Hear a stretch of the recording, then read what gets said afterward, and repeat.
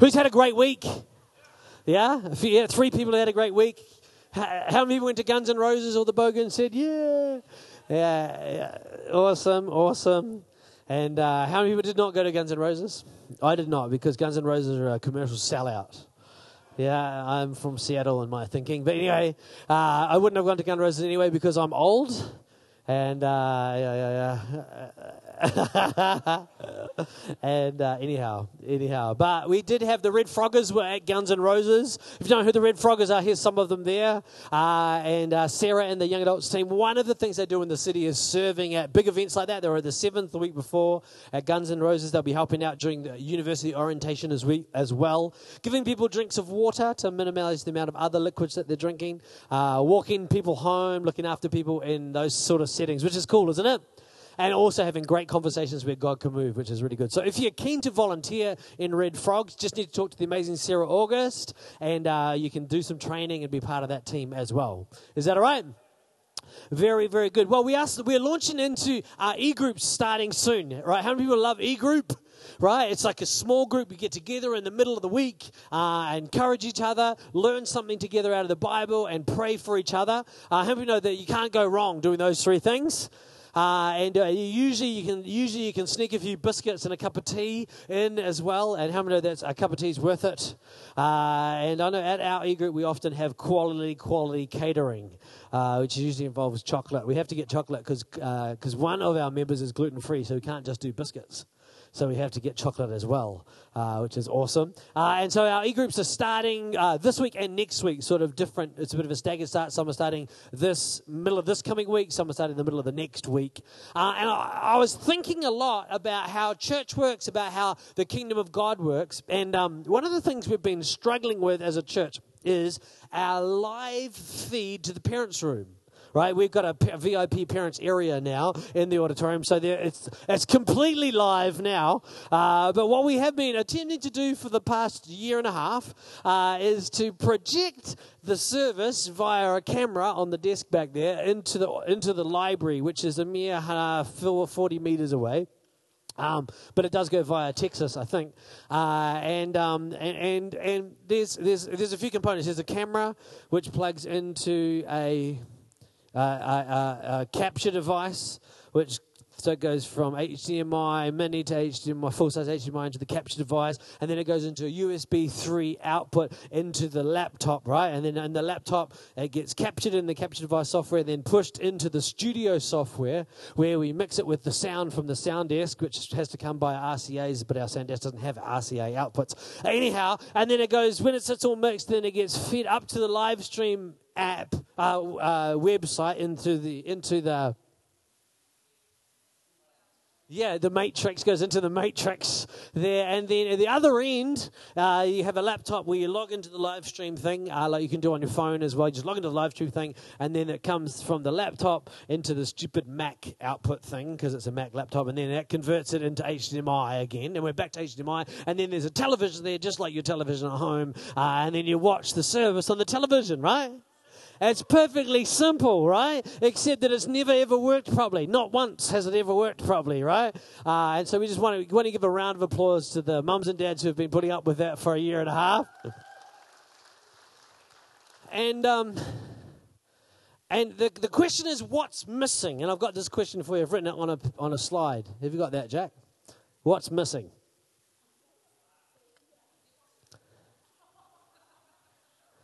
What's missing? Yeah, it's not actually a word joke. Anyway, just bear with me. This is the first time I've done PowerPoints for a long time, and also because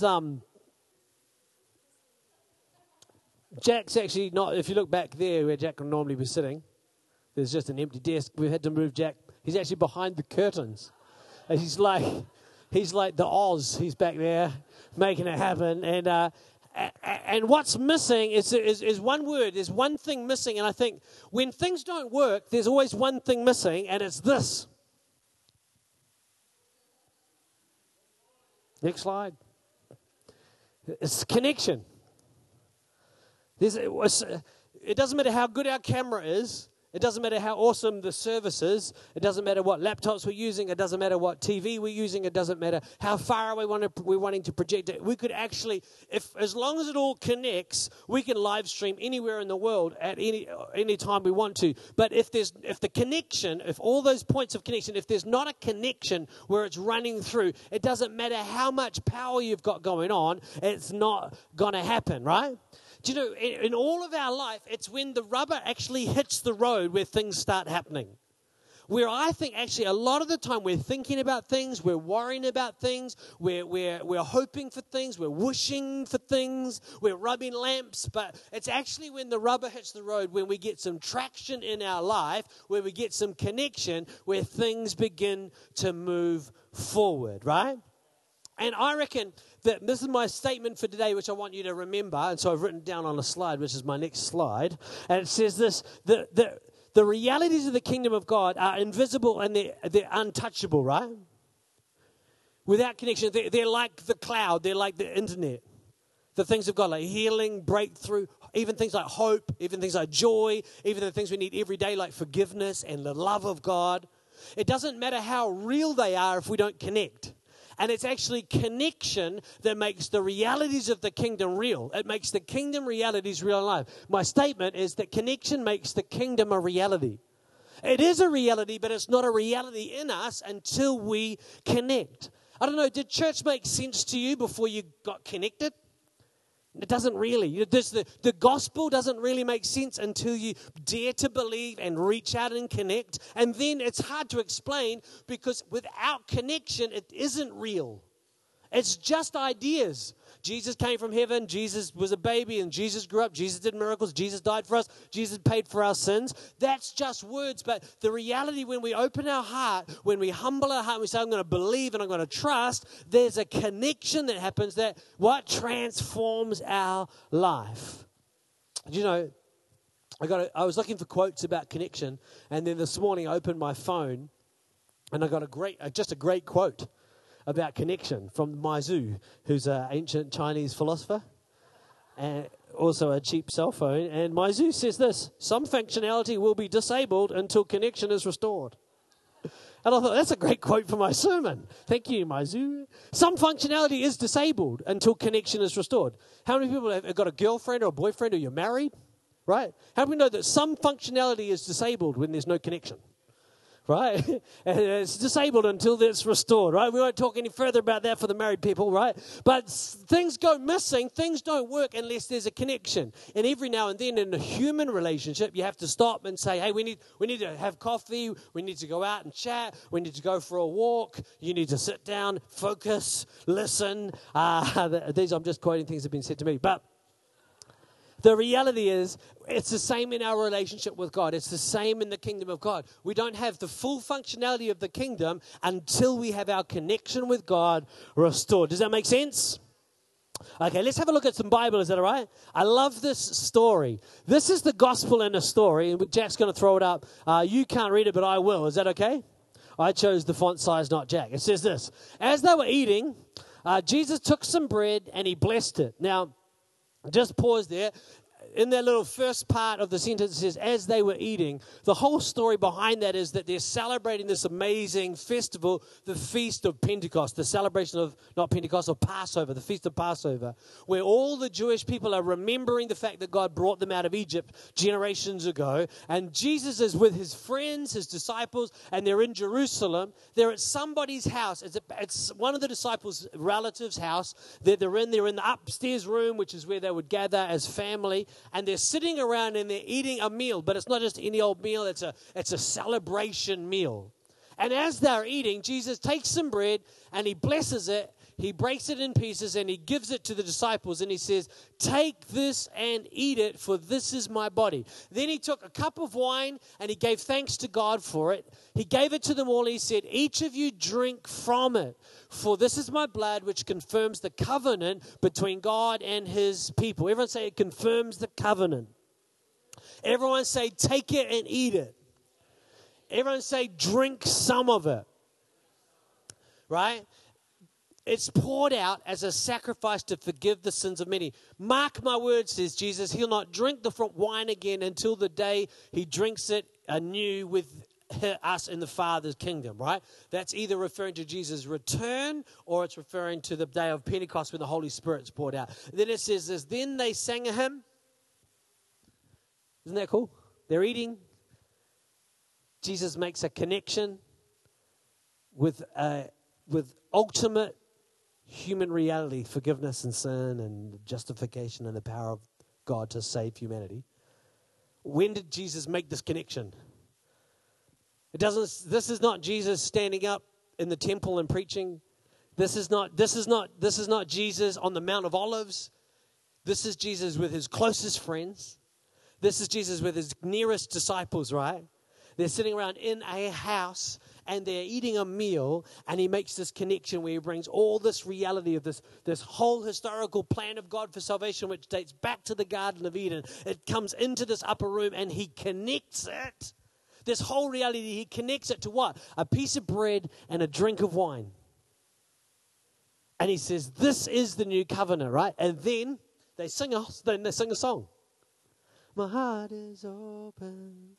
Or did they throw their hands in the air? Do you know that? Have you like that song, Throw My Hands in the Air? Do you know, if this is what it looks like if you act it out. Yeah, so if you want a dance move for it, that's how you do it. Yeah, I've been practicing that. They sang a hymn. They threw their hands in the air. And then they went out to the Mount of Olives to pray. And the story goes on. This is connection. Well, check out. I've got a photograph. This is from Jesus' Instagram of the day. There it is there. You can't quite see it. It's a famous photograph. How many people follow Jesus on Instagram? Yeah, okay. This is actually a repost. Leonardo da Vinci reposted this in the 1500s. And if you jump up here, this is them sitting in the upper room. You can tell it's the upper room because there's the Italian countryside in the background. So it must have been a very high room in Jerusalem so that you could actually see like the Medici lands in the background. But I don't know, they're there. Anyway, but then this is Jesus. He's in the middle. You can tell he's Jesus because he's doing this. Right? And then all these are the different disciples. And if you're a student of art history, you can know who they all are. And then somewhere along is Judas, and Judas looks pretty terrible. And the story goes that Leonardo da Vinci painted his own face in Judas, and other people modeled various others of the disciples. Now, one of the things I don't like about this picture is that it's simply this, is that that's a stupid way to eat a meal with your friends. If I come to your house and you're all sitting like that, and then I'm sitting somewhere in the distance. So here's us looking in on this holy meal in this painting. Because remember, Leonardo da Vinci isn't painting a picture of the meal. He's making a theological statement, which is how they viewed this whole thing in the day. So you're at a distance from the meal itself. The problem with this painting is that I can't reach the bread and I can't reach the cup. The problem is that I can't sit at that table. The statement is that this happens in the distance, this happens. There's a disconnection between that Jesus guy in the middle of that painting and the person looking at the picture. Where's the hustle and bustle? How many people know, if you read the story, it's the busiest time of year in Jerusalem. A few days before they're having this big meal, Jesus says to one of his disciples, hey, we need to find a place for us to have the Passover meal. And they're like, we've got to organize this. All the disciples were busy for days getting the food ready, getting organized. The lamb that they eat, they didn't just go down to Pack and Save and get it. They had to buy an actual lamb. They had to take it to the temple to get it sacrificed. They had to bring it back and cook it. Right? This Last Supper would have looked much more like dinner at your house than it looks like dinner at Leonardo da Vinci's house. Right? There's something wrong about the picture that we need to correct. And I think we've been affected in our theology by this painting. I think we've been negatively affected in our theology by this painting. What Jesus was doing at the Last Supper was much more like your e-group. And somebody had to host it. It was actually at somebody's house. And it was just Jesus turning up midweek. It wasn't the Sabbath, it was just midweek. They were just getting together to pray, to honor God in the way that they eat. And in that moment of just coming together, of being family, being connected, being just friends together, Jesus connects reality into that space. My big point for the day is that connection makes kingdom a reality, right? Here's a quote from Mother Teresa, who's now called the Blessed Mother Teresa, I think. Blessed Mother Teresa is her new name. Have you got that quote, Jack? It says this, when you look at the crucifix, you understand how much Jesus loved you then when he died. But when you look at the sacred host, this meal, Jesus hosting us, you understand how much Jesus loves you now. Jesus loved us when he died on the cross, there's no doubt. But he also loves us when we sit down together, when we break bread together, when we drink together and we honor his presence, then Jesus is live in that place. Jesus is connected in that place. We're not launching e-groups next week and the week after. We're not launching e-groups because we think people in Wellington are not busy enough. That's not our motivation. Right? The motivation is, hey, we've got to do everything we can as a community of faith to create points of connection where the reality of who Jesus is, this sacred host who loves us now, where we are right now. I've got some more historical art for you. Is that all right? Check out this one. This is a painting by Jean Routu. I can't do the surname in French. But this is awesome, isn't it? What you can't see from where you're sitting is the flames on everybody's head. I don't know who the person is with the blue scarf over the shoulder, over the arm there, but that person's in a great spot. I think it could be Mary, but it's the day of Pentecost. Maybe it's Peter, but usually Mary's got the blue thing. But can you tell I'm not a student of art history? I'm just wondering about these pictures rather than telling you about them. But this is a moment of divine connection as well. So this is not a lot longer in chronologically from the Last Supper. This is something like 7 weeks later. Is this moment Pentecost? And it's a moment of divine connection. It's the day the church was birthed. It was the day we became the body of Christ. Jesus Christ died for our sins. He rose again, conquering death, right? And then he ascended to the Father, which is where the gospel story is. That's where Jesus' role in the gospel is completed. Then he sends the Holy Spirit, who is his Spirit. And the Spirit of Jesus, the Spirit of Christ, the Holy Spirit now indwells every Christian, every person who's following God, every person who's been set free. The Holy Spirit indwells us, which is a moment of divine connection. It's a powerful moment of divine connection. What were the disciples doing between when Jesus ascended into heaven and when the Holy Spirit returned? Some of them would be sleeping. It says they gathered in the same upper room. Well, some historians think it's the same room where the Last Supper was. This point of connection. I wonder if they were just there because that was a moment of real strong connection with Jesus. Let's be here. Let's be in this space. It might also just be that was the only room they had access to. They're gathered there, and there's 120 in the upper room. I don't like this painting. I've got a better painting for you, which I'll show you later on. But they're gathered together in this upper room. Let's look at the scripture. It says, on the day of Pentecost, all the believers, I think it's 2 slides down, Jack. There we go. On the day of Pentecost, I'll read it from here. All the believers were meeting together in one place, and suddenly, just so you know, suddenly is 40 days after they started the prayer meeting, right? So they're praying, right? They're praying for 40 days, and suddenly you need to know, when you're reading the Bible, you just need to know it was only suddenly because they were beginning to wonder whether it would ever happen. It wasn't like they gathered in straight away. It's like they gathered in after a long pause. Suddenly, there's a sound from heaven like the roaring of a mighty windstorm. This is connection. It fills the house where they're sitting, right? And then what looked like flames or tongues of fire appeared and settled on each of them. Possibly the 3 most important words in this whole passage are the words, on each of them. See, this isn't the first time in the Bible that the Holy Spirit's appeared. It's not the first time in the Bible the Holy Spirit's come upon someone. It's not the first time in the Bible that the Holy Spirit's appeared like fire. It's not even the first time that God's manifested himself physically as fire. But it's the first time the Holy Spirit's been poured out on a group of people. On 120 followers. Like everyone in the room. Everyone in the room.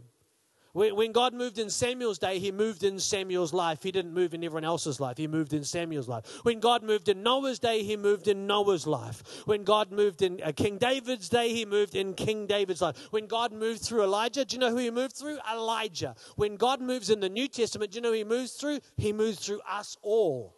Right? You've got to understand this is a moment of divine connection, but it's a multiplied connection that we can't really get our head around because we've grown up in it.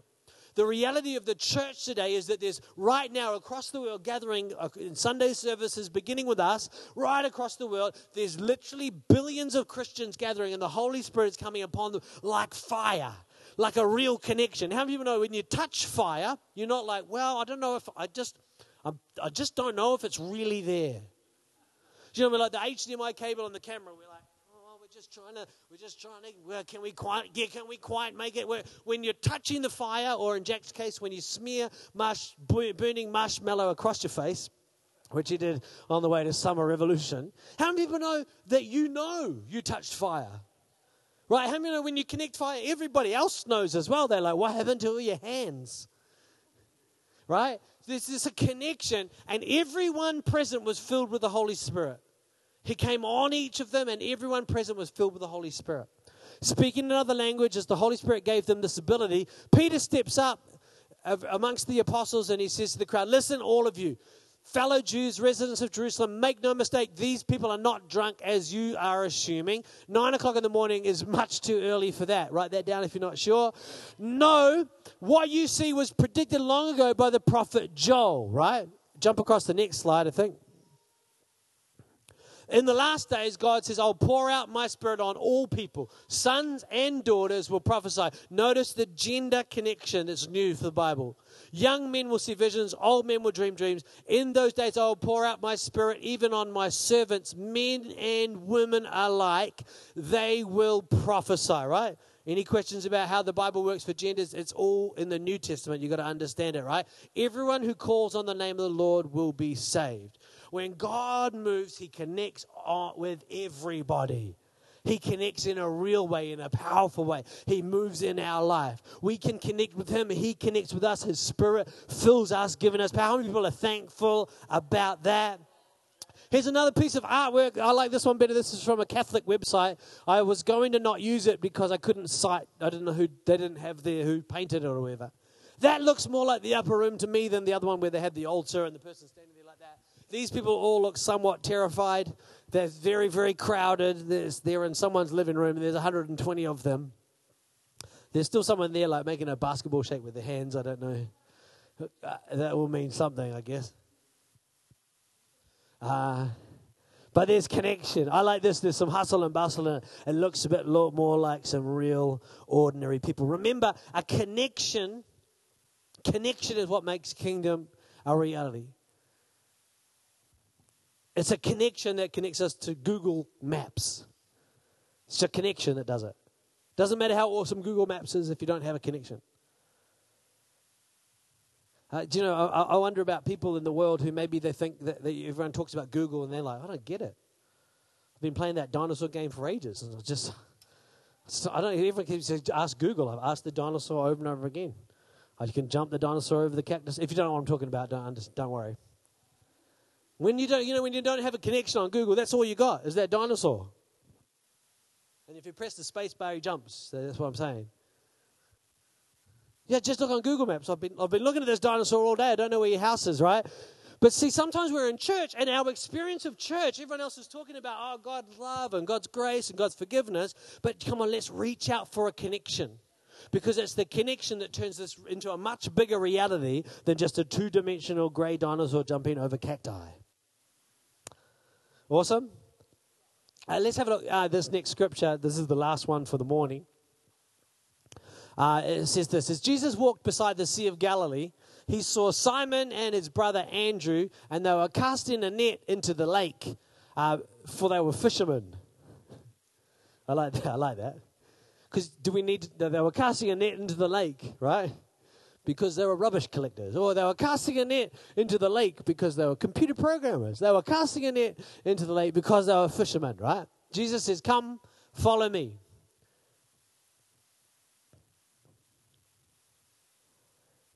Oh, no, sorry, Jack. I was just pausing for effect.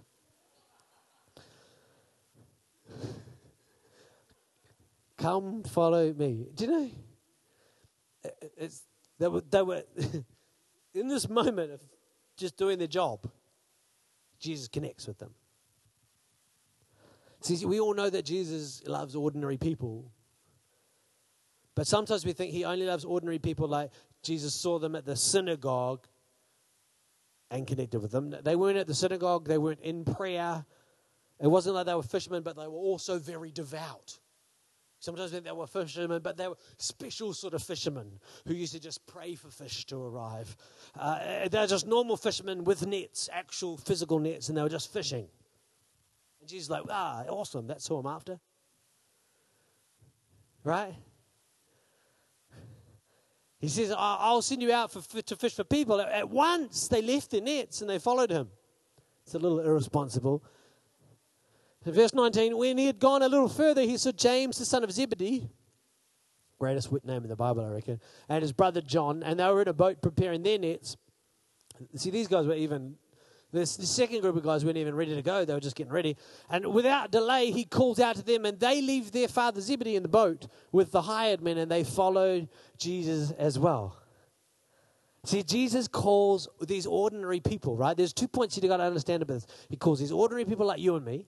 He calls them into this discipleship relationship. But the very first person he calls is this person. Just go back one more. Sorry, Jack boy. This one person, he sees, who does he see? He sees Simon and his brother Andrew. Just note this. He didn't call Simon. He called Simon and Andrew and James and John. The day Jesus started his gang, it was a gang, not an individual. I love the fact that Jesus loves me individually like he loved Simon individually. He loved Andrew individually. He loved James individually. He loved John individually. He didn't call them individually. Jesus loves you. He died for you individually. He loves you individually. He relates with you individually. But he doesn't only relate with you individually, and he doesn't call you individually. We are called as the church, as a group. We're called to be a people who follow God. I've got this great quote that Jack's been desperate to show you. Throw it up there, Jack. Oh, now you don't want to. Okay. Thanks, Jack. This is from Henry Newen, who is a theologian. I like this. Instead of making us feel that we are better or more precious or more valuable than others, our awareness of being chosen opens our eyes to the chosenness of others. That is the great joy of being chosen. The discovery that others are chosen as well. The discovery that others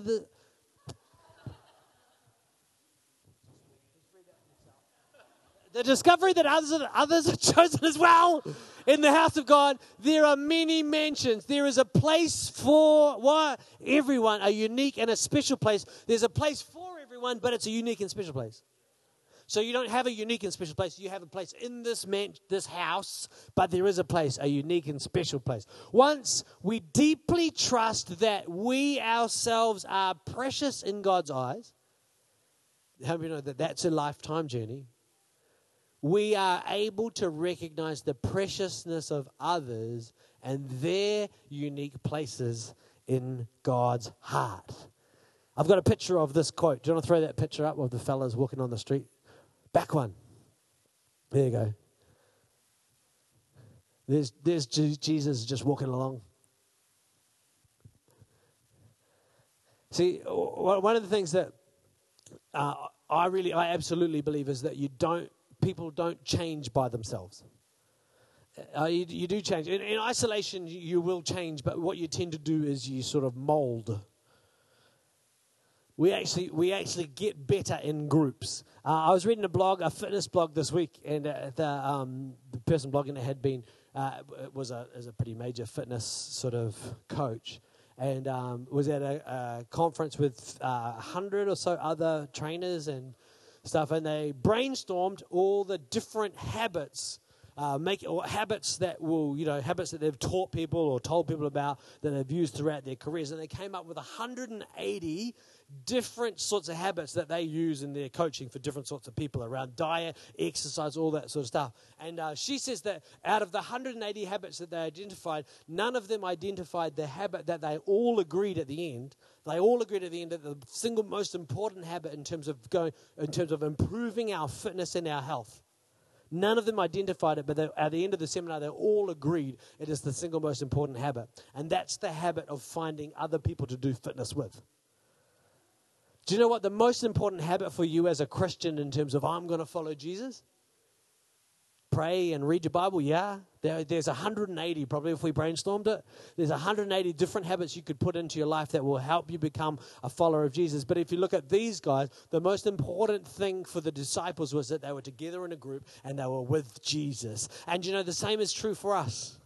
If we're going to follow Jesus, do you know what it looks like? It looks like Sunday morning, praise and worship, encouraging messages from the Bible, and going out into our week. And it also looks like coming together with a smaller group midweek to encourage each other, to learn together, to grow, to ask some detailed questions about really how does what was preached on Sunday, how does that look in my life this week? People change in groups. Remember, it's the kingdom, it's connection that makes the kingdom of God a reality. So the question we've got to ask ourselves is this.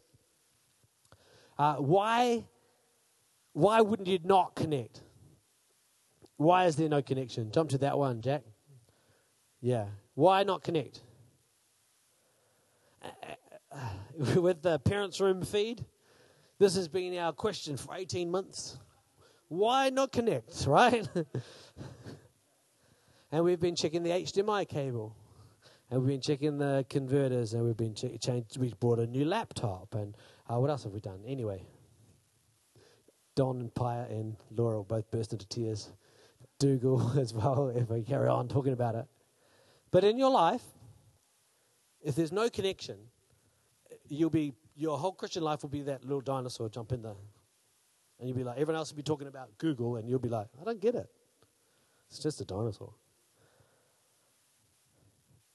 It's probably one of these things. I think this is off the top of my head. These are these are the things that prevent me connecting: pride, hurts, offenses, or fear of offenses, or fear of being hurt. That's the problem. The problem with hurt and offense is not so much the hurt, the moment you got hurt. It's the fact that all of your behavior since that moment has been conditioned and colored by that one conversation you had as a teenager in church or with school teachers or the way you were brought up in your family. That's shaped your thinking, and sometimes it's preventing your connection. It's interfering with your Wi-Fi signal, right? Or it's your sense of insecurity or inferiority. You think, well, maybe everyone else is chosen, but I'm not chosen. Getting back to the other quote. Or that's supposed to say busyness. Is that correct? Or is that business? I never can. That says business? So it's not the business, right? So there's nothing wrong with you. Like, oh, I gotta go quit my business. No, it's not business. Sometimes they're just busy. But I think busy sometimes is a really convenient way to not deal with the other ones that are a bit more weird, a bit tougher. Oh, I'm just too busy. Yeah, okay. I'm too busy not to come to the e-group, but I'm too busy to maybe deal with some stuff. I'm too busy to be in church. Or I'm not too busy. But actually, we're missing out is the key thing. It's not really about those things. There's not a sermon about pride, and it's not a sermon about hurts, and it's not about a sermon about offenses. The other one I thought of is unconfessed sin. I'm not wanting to preach about those things. I'm wanting to preach about the power of connection, making kingdom a reality in life. Things like forgiveness and the love of God actually impacting and transforming our life. They become a reality once we get past some of those interferences. Amen? Why don't you close your eyes, and we're going to pray just before we close our service. And one of the musicians come. We'll finish with a song of praise just before we go. But maybe just take a few moments to reflect. I don't know everybody's life, and the last thing I would ever want to know is what's going on inside your heart. But perhaps, even as I was speaking, perhaps if something's come alive in you, maybe even there's a flashing red light that's saying there's no signal. Maybe you've realized, there's actually connection is missing. I'm missing a connection with Jesus. I'm missing a connection with the Holy Spirit. I'm missing a connection with other Christians through which Jesus wants to bless me. Maybe you're here this morning and you've never decided to make Jesus king of your life. Maybe you decided a long time this whole Jesus thing was real, but maybe you haven't lived like it was real and you've walked away from God. This morning we can lead you in a prayer where you can reconnect your life with God. So that the power and the wonder of who Jesus is can begin to reflect in your life and in your world. So this morning, if you're here and you've never made that decision before, or perhaps you've made the decision to follow Jesus in the past, but maybe you've walked away from God, if you want to recommit your life to God, if you want to commit your life to God, just while everyone else has got their heads bowed and their eyes closed, why don't you just look up, catch my eye, give me a wave and say, that's me. I want to make a decision this morning to connect with God. I want to ask God to forgive me. and I want Jesus to be a part of my life. If that's you, just give me a wave. I haven't seen anybody's hand yet, but if you want to make that decision this morning, just shoot your hand up, give me a quick wave, and then you can put your hand down again, and then we'll all pray together. Awesome. I haven't seen anybody's hand, but could we all stand together, church? I want you to lift your hands and as a way of connecting with God. Just lift your hands, open your heart. And Holy Spirit, we just invite you to move. Lord God, we just thank you for the truths of your word. We thank you for this picture of Jesus and his disciples sitting and eating together. And this divine reality connecting with them in a meal. Lord, we thank you for the power of that Pentecost story where your Holy Spirit impacts the lives of human beings and transforms humanity forever. We thank you that that's what's happening as we gather this morning. And Lord, we thank you for the picture of those disciples called and chosen. Lord, right now I pray you'd speak to each and every one of us about our own lives, about where things are at with us. Lord, that we'd be real about with where we're missing connection. Come on, just shoot your hands up and just respond to God. Maybe there's stuff you need to let go of. Maybe there's some hurts you need to let go of. This is an opportunity for you to deal with maybe some of those things that are interfering with your connection with God. Maybe you have a judgmental attitude about other Christians. Maybe you have a superior attitude about other Christians. It's not unusual, right?